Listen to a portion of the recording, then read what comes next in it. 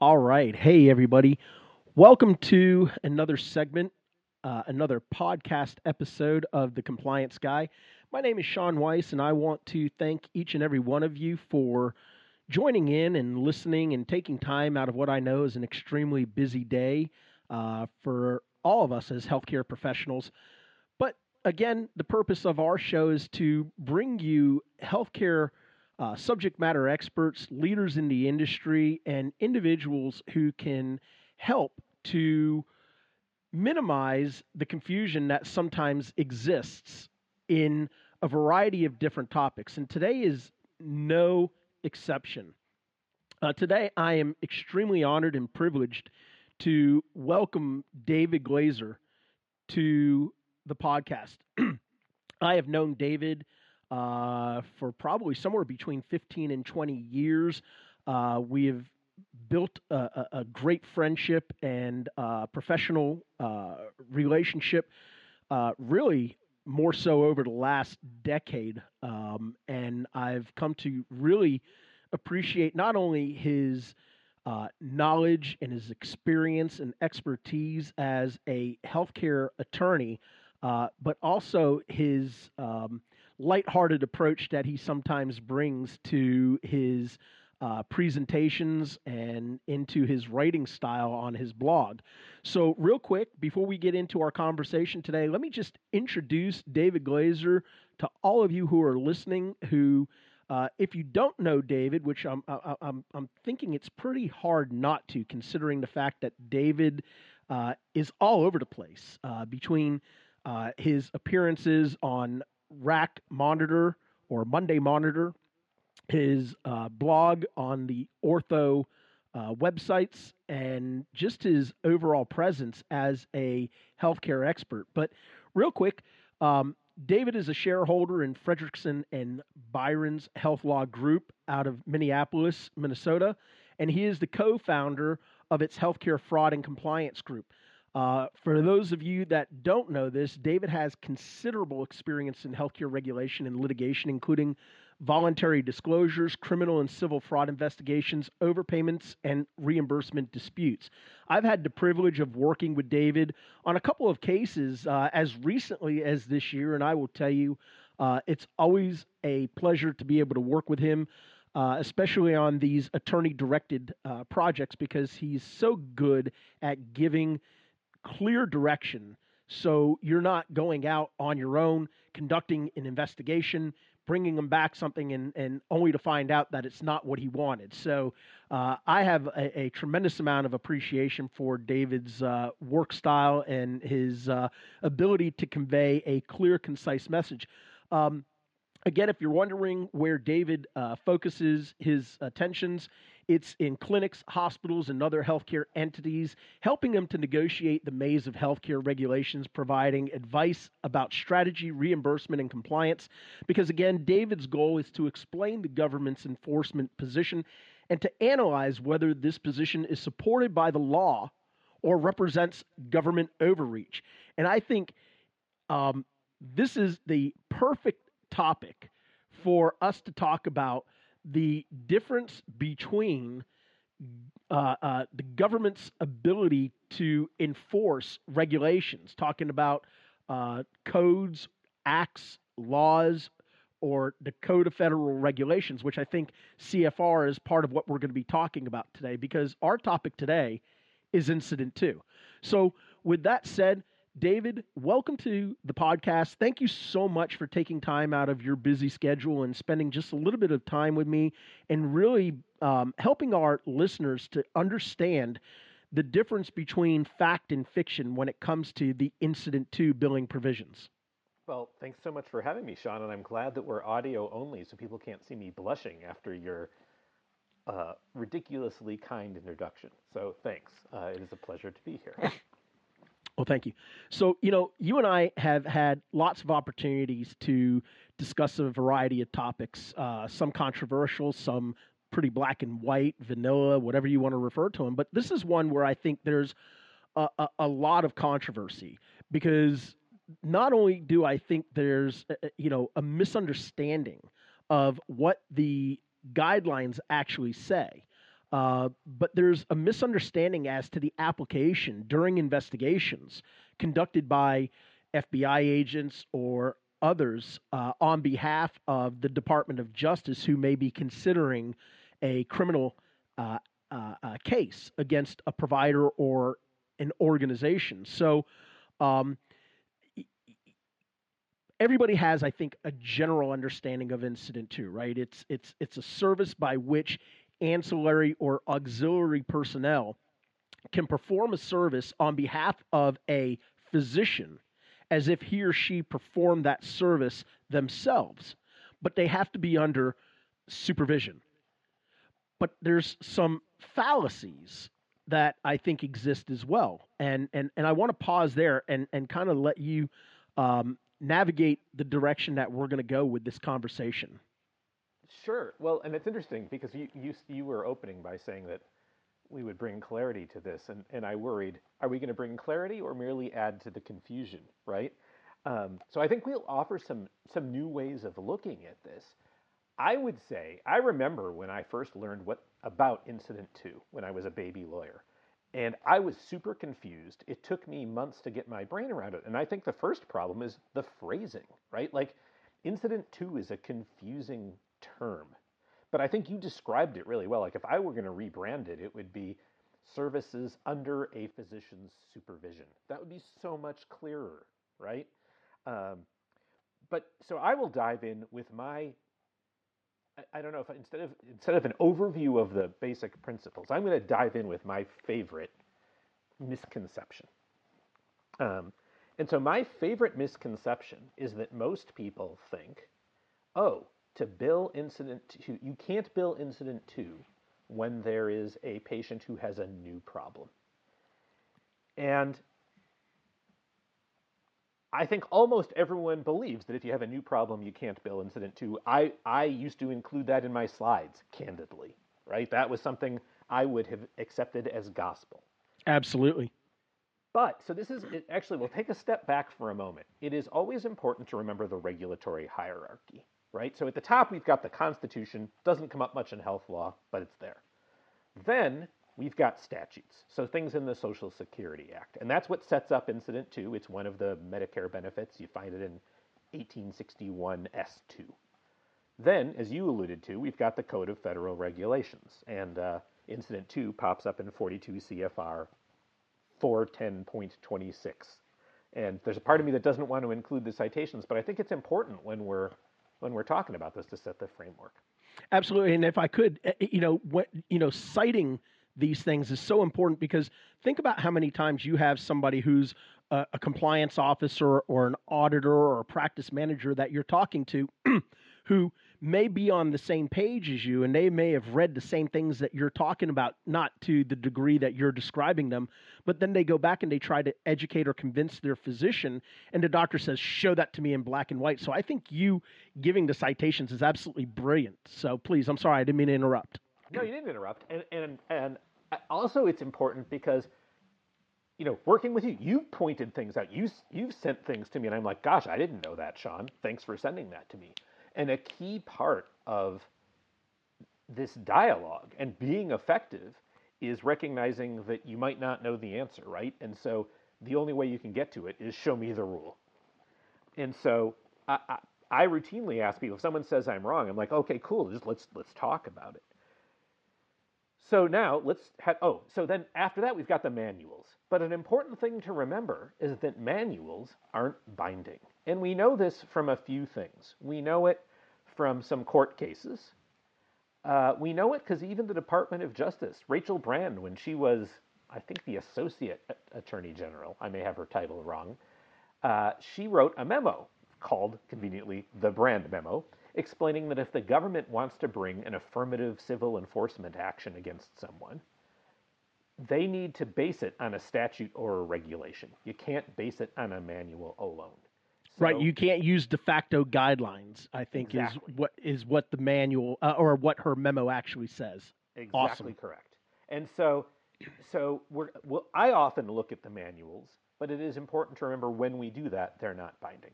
So let's look at the regulation in WIT 410 in 42 CFR 41026B how does it describe incident 2? So one of the things it says is that the services and supplies must be an integral, though incidental, part of the service of a physician or other practitioner in the course of diagnosis or treatment of an illness or injury. And I think a couple of things that leap out there. First, this is the language on which the no new problems is based. And you will notice what I did not say the word new problems, right? There's nothing there about new problems. Instead, it says it has to be in the course of diagnosis or treatment of an injury or illness.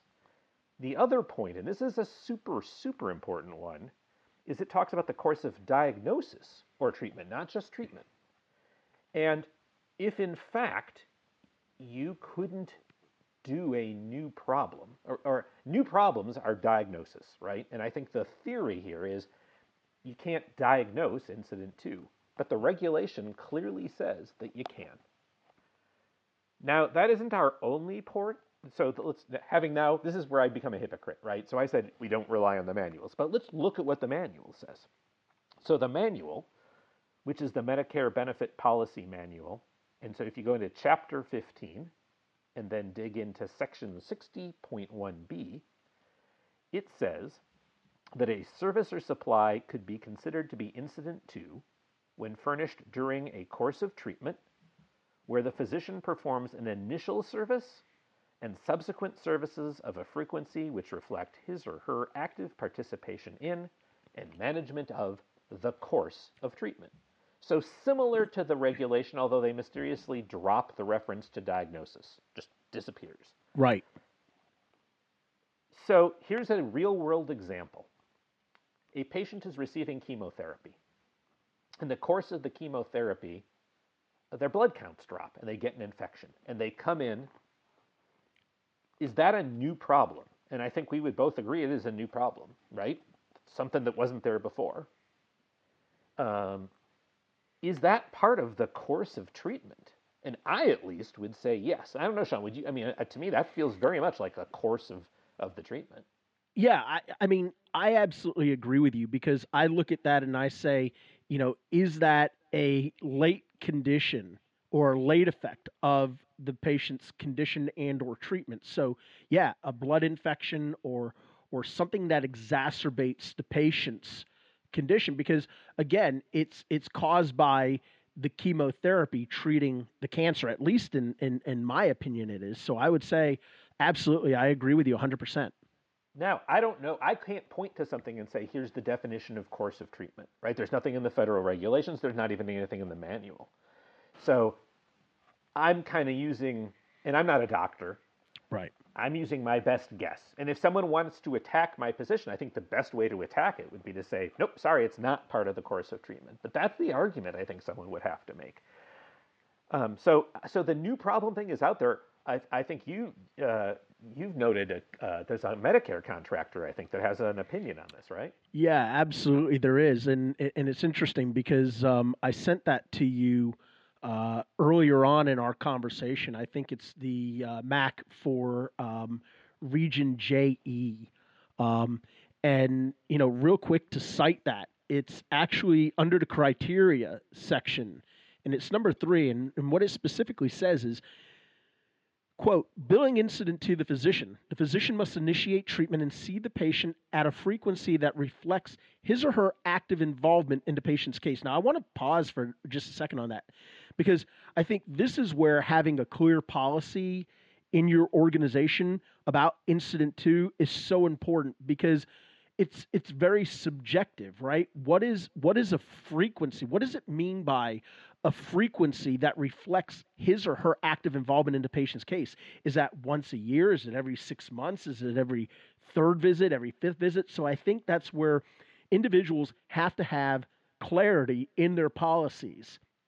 But to make sure that you don't do it to the extent that you pigeonhole or bind yourself to doing something that either you've not educated your clinicians on or they are not in agreement with you to say, I don't agree that would be an appropriate frequency. It should be, whatever it is. But to your point, but it goes on to say This includes, to your point right here, this includes both new patients and established patients being seen for new problems.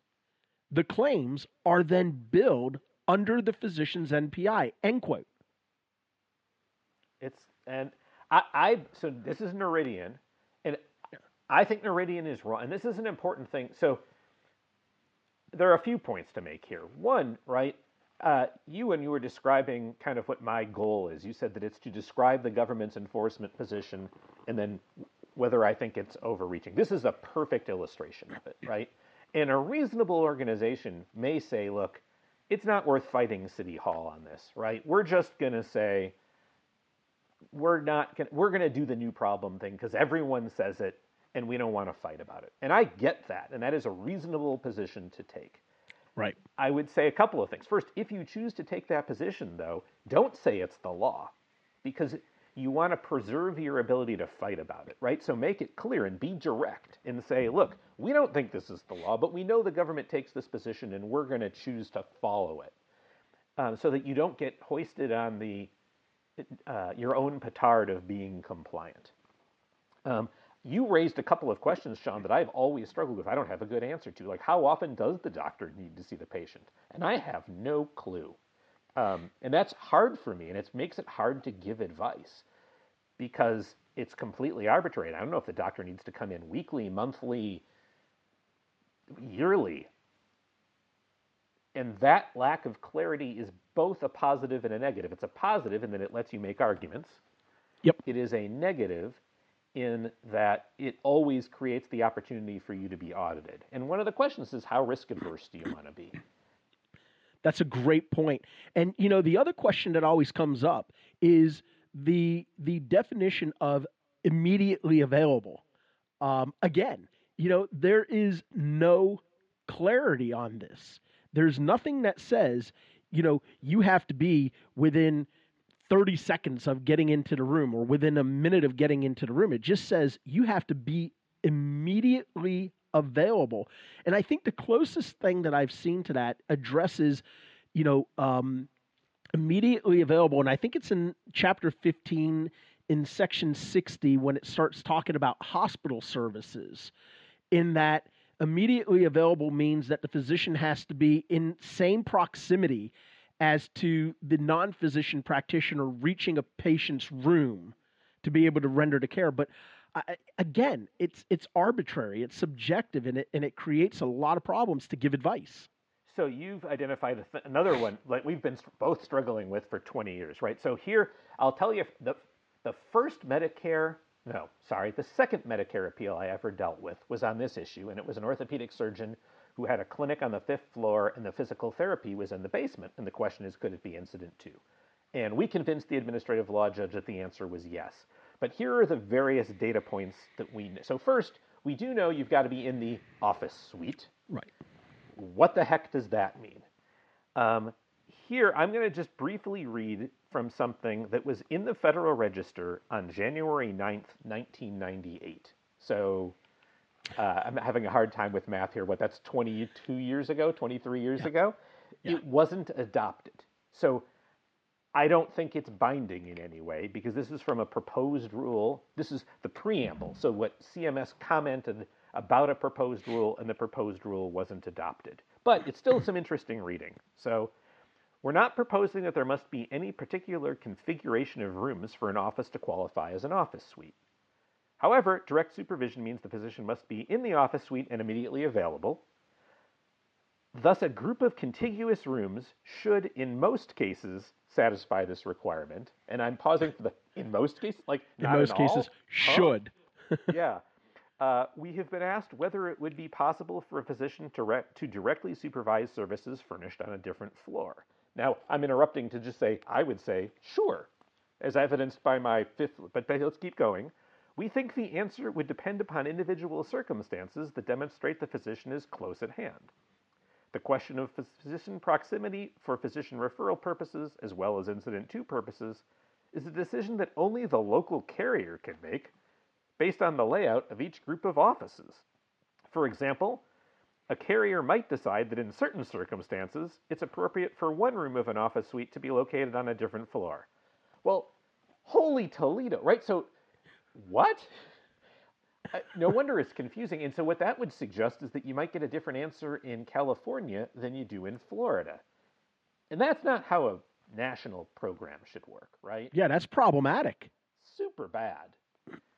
So, if there's a reason people are confused, the people who wrote this are confused, right? Yeah. And I think one of the other things, because you brought it up, you were talking about your second administrative law judge hearing where you were able to convince the ALJ to your position on this. You know, for other attorneys who are listening or for individuals in their organizations who are actually handling the appeals process, keep in mind that even though, an ALJ may see something in a certain way, whether it's for the carrier's benefit or for the appellant's benefit. These are always de novo hearings, meaning that the ALJ is not bound to any prior opinion rendered by another ALJ, which is problematic, right? Because it doesn't allow for precedent to be set. It doesn't allow for us to be able to make an argument, to be able to cite a specific case to say, this is how the judge ruled, and here's the fact of law that they ruled on, because the ALJ is going to say to you, this is a de novo case. I'm not bound to that. So I can read it and interpret it any way that I want. And that's really problematic, right, David, for attorneys like yourself, because, you could have the best possible argument. You could have had 5 prior ALJ rulings all go in your favor, and now you have a new judge or an attorney adjudicator who may not be as initiated as prior judges to these topics, who now gives a completely different opinion and doesn't interpret the rule the same way that you do. That's the problem with the Medicare appeals process at an ALJ level. I mean, would you agree? Totally agree. It's a super important point. So, Sean, I realized you kind of invited me at the beginning to give an introduction on Incident 2, and I stupidly didn't. And so maybe I should take 1 second to just, because I dove into the weeds. And so I want to step back, because I'm sure some people here are like, what the heck is really Incident 2? And so here are the basic principles that you need to have in order to bill Incident 2. So first one, the physician has to be paying the expense that is associated with the ancillary person. And this doesn't come up too much, but like if a hospital says, here, take our nurse practitioner, and you can use them, that would be a problem. And actually, heck, you'd probably have a kickback issue there if the doctor was getting it for free. So that doesn't come up much, but that's the first kind of element. The physician has to be providing the medical direction. Once again, that's rarely an issue. The next one is the one we spent a lot of time talking about, that the physician has to direct the course of treatment. So we won't rehash that. The next one is that the service has to typically be done in an office, so no brain surgery. Right. And then the next one is really a trap. I fell into this trap in the 90s. And in fact, I wasn't the only one. Medicare contractors were confused about this in the 90s. But the service can't be in a hospital or a skilled nursing facility. There's a federal regulation that specifically says you can't do Incident 2 in the hospital. And I could make this extra confusing because all kinds of hospital services are covered as Incident 2, but it's a different kind of Incident 2, and I'm sort of even sorry I'm saying this because it's so confusing and mushy. Right. Then you've alluded to the fact that the doctor has to be in the office suite, right? And so we don't know exactly what that means, but there has to be a doctor in the office suite. And then the last one, and this was a change in 2001 or 1998, a long time ago, but in my legal career, because I'm old, the services have to be billed under the supervising physician. And this one's crazy. Yes. Because let's say you and I are doctors in a practice together, and I see a patient and I order chemotherapy, and then I go to lunch, and you're around. So you're the person providing the supervision because you're in the suite, and the patient's going to get a bill that says Sean Weiss on it. That's right. And they've never seen you. Well, I mean, they might have, but they might not have. And they may have never even heard of you. And they're going to get this bill with your name on it. And I think this is crazy, but that one's in the regulation. Yeah, I think that falls under the clinic setting, right? Where the ordering physician does not necessarily have to be the physician providing the supervision of the services when they're rendered. It could be billed by any physician in the group practice. Exactly correct. So anyone can do the supervision, and then it's the supervisor who's bills. And that's, to me, super counterintuitive. Yeah. Now, an important point I would make, let's say you screw this up, and it's easy to screw up. You will have broken a federal regulation, but I would say you don't need to refund the money. And the reason I would say that comes out of a wholly different place, but there's a manual provision that says if you violate Medicare's reassignment rules, which is billing in the name of the wrong doctor. So kind of what we talked about here, where we should have billed under you, Sean, but we bill under me. It isn't an overpayment. And since it's not an overpayment, you don't need to refund. Let me ask you, and I've often thought about this as an argument to this topic that we're on right now. Would reciprocal arrangements be part of the argument that you could make? Because, you know, there's no requirement legally for us to have a contractual relationship between two doctors covering for each other. But the fact that, it's a reciprocal agreement. So when you go to lunch, I cover for you. When I go to lunch, you cover for me, sort of what you're talking about. I mean, would reciprocal arrangements fit there? And if so, would we need to put the modifier on there to indicate a reciprocal arrangement? So I think reciprocal arrangements would work. It's that would be a way to get there. One of the cool things, it's kind of the same principle. So if you fail to put the modifier on, we're in exactly the same place, which is Gotcha. it's not an overpayment. Okay. And so I think that is an option. I think it's an astute option. The good news is you just wouldn't have to refund. Gotcha. So another aspect that comes up dealing with incident two, as if we haven't already had enough problems talking about incident two billing, is something called the impossible day or improbable day. And I know you've run into this, and we sort of started having a conversation about this, and I want you to share that with our viewers. But, I think part of the problem that prosecutors run into with these cases, excuse me, I'm sorry.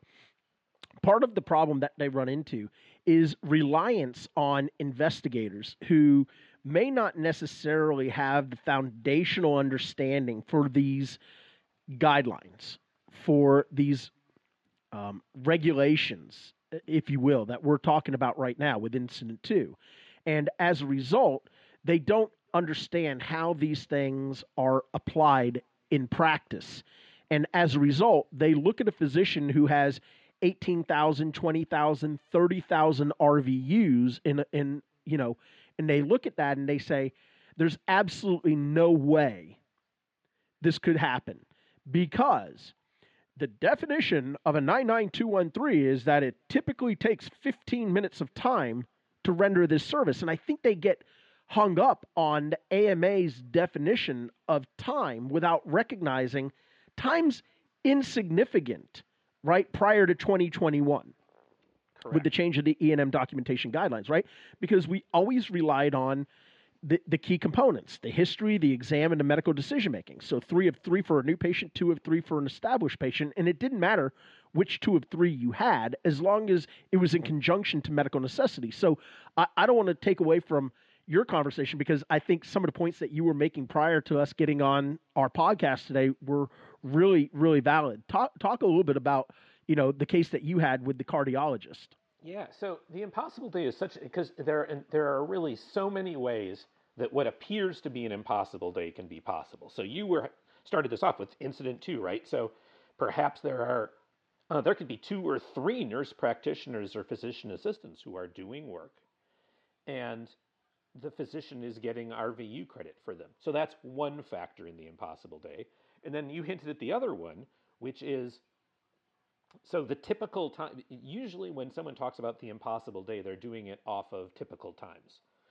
And in fact, I bet are more familiar with this than I. There's more than one set of times that go with the codes. And I know the CPT typical times, but there are a variety of other times too. So I'm going to focus on the CPT ones for a moment. Please. So let's take if you can do a 99213 in 5 minutes, and I have watched a doctor do that, you're gonna if you work 8 hours, you'll have 24 hours of credit because the typical time is 15, and you can in 15 minutes do literally 3 of those encounters. So you're going to get a 3-to-1 ratio. The cardiologist I worked with had a huge number of RVUs. And when I first saw it, I thought there was no way on earth that those services had been done. And what we wound up doing is I sat for a morning. We told the patients what was going on. I mean, what we said to the patients is that I was an observer watching the practice for the day. So that was true, not necessarily complete, but true. And I sat in for a morning and watched the doctor do stuff. And so, for example, and he explained to me, all right, I walk in, the first thing I do, I look at the patient. I'm looking at their gait. I'm looking at their skin color. I shake their hand. Feel, is it warm? Is it cold? Is it sweaty? Walks through all that stuff, right? Are they oriented? And he walks me through how that what I've described is a whole bunch of points that he's ascertained in 15 seconds, basically. And so I watched him do his spiel, and he was getting a 99214 in a visit that was 6 or 7 minutes. Now, did he have any chit-chat with his patients? He did not, right? And the patients didn't expect any chit-chat. He was all business. But it looked like he was billing. And he used NPs and PAs, right? And so the PA and NP would come in after and spend more time with the patient. And so he's got a whole team running, which is how he had his 30,000 RVUs. But he was really doing the work. And so I think you've highlighted a really important point. Now, should you, as a clinic, worry about someone who looks like they're doing impossible days? Absolutely. And you need to then bring you in, right? This is where you can come in and you can verify, is it happening? And that's really important to do. But sometimes the impossible day turns out to be totally within the realm of believable. And I want to emphasize, I do think it's important to look at RVUs because Right. if someone's got 30,000 RVUs, you darn well better check, and you better make sure you're double check. Yeah, but I think the point that you're trying to make and that I'm trying to make is that it's not beyond the realm of possibility. And the problem that people need to be able to understand is, you know, a prosecutor is being fed information by an investigator and or through a whistleblower, somebody who, is providing information. Prosecutors are not coders. They're not billers. They're not compliance officers, right? They're not versed in the operational aspect of a medical practice or a hospital, right? These are individuals that look at statutes, laws, regulations, acts to try to figure out if there's if there's a narrative that could be made to fit a potential violation that they could then prosecute or get somebody into a resolution agreement or into a settlement agreement or something like that, right? So the last point that I want to make about this, and I always try to make this point when I have attorneys on my program. For those of you who are listening, if you are running into problems and you are continuing to use the attorney who's been your friend for 10, 15 years, who's handled your real estate transactions or other civil matters unrelated to healthcare, and now all of a sudden you get dinged for something and you think that that is the individual who, because they're an attorney, you should use them, you could wind up running into a lot of major problems. I have a doctor that came to me who went that path and wound up getting sanctioned, was excluded from Medicare for 10 years. They hit him for a tremendous amount of money, confiscated his assets. My point is, you utilize experts who are experts in the area that you have a problem. So if you're dealing with a healthcare issue, you get a healthcare centered attorney, not somebody who dabbles in it, but somebody who understands it, because Medicare is like an octopus.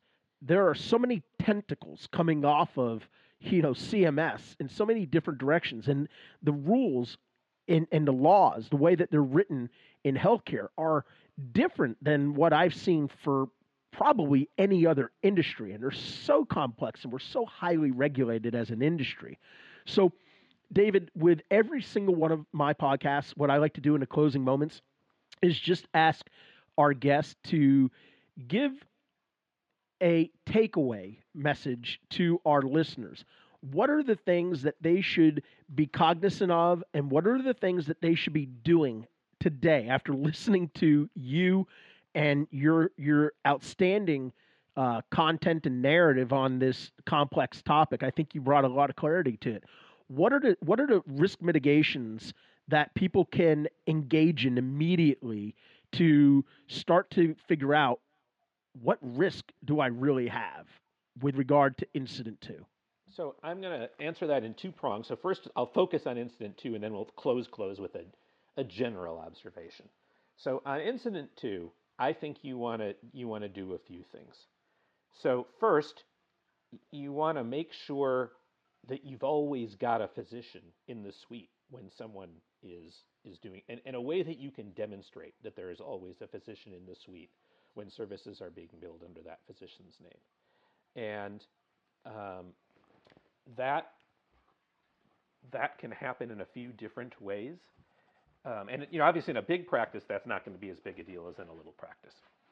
So the second thing is review charts and see. So I think you have talked to me about kind of the requirement is charts need to be signed. There isn't an explicit requirement about charts needing to be signed, but the Noridian text you were alluding to before talks about a signature, right? The doctor has to sign the chart. That isn't a requirement, but it makes your life a heck of a lot easier. Certainly. I think you want to have. Oh, sorry. Go ahead. No, I was just saying. Certainly, I agree with you. I think you want to make sure you've got a process to look at your charts and kind of back to your policy. Is a doctor actually seeing this patient periodically? And then you want to educate people so they understand all of the elements that we've talked about. But so now let me back up to the more macro point. I think the biggest lesson might be always have an open mind in both ways, right? Like, I said something that I think a lot of people probably heard and went, David is crazy, when I said, you don't need, a new problem can still be incident two. And so if you hear someone say something that you think is wrong, you need to listen to it and then carefully consider it. Just because you've thought something for years and years and years doesn't mean it's right. And then it goes both ways, right? If you're like, yeah, I think this is okay, and I've thought it was okay for a long time, you have to be open to this. And so I think maybe the main takeaway is if someone walks into your office and says, I think we have a problem, I think this doctor is billing incident two wrong, you might, some of us, and I would put myself in this camp, have an instinct to go, no, it's okay, and to poo-poo and pat the person on the head. Don't. Listen. And even if the person has complained 16 times before and you've looked at all 16 of those and those complaints were unfounded, the 17th time they come in, you still have to listen and figure it out. Awesome. Well, listen, this brings us to the end of our podcast today. I hope all of our listeners were able to glean some takeaways from this great amount of information that David was able to provide for us. I think there's a lot of things that folks are going to take away from this, and they're going to think about, and they're going to ponder, and they're going to struggle, because this is the way we've always done it. This is what we've always been told, as opposed to this is what the Code of Federal Regulations says, or this is what the governmental overreach is in this situation, as we started with. So, again, David, I can't tell you how much I appreciate your time, your willingness to come on this podcast, because I know how busy of a practice you actually have. And I know that you also have your personal life as well. So taking time out to spend it with me is so greatly appreciated. Again, I hope that you will consider coming back onto the podcast down the road. There's so many things that you have a lot of great insight on, and with the landscape that it is in healthcare, there's always a lot of different things for us to be able to talk about. So, thank you so much again for being on the show, and we'll look forward to hopefully welcoming you back down the road. Well, thank you, and thanks for setting this up. I think it's great that you're educating so many people on such a wide range of healthcare topics. So thanks. Awesome. Thank you. And, folks, we'll be back with another segment not too long from now. Stand by.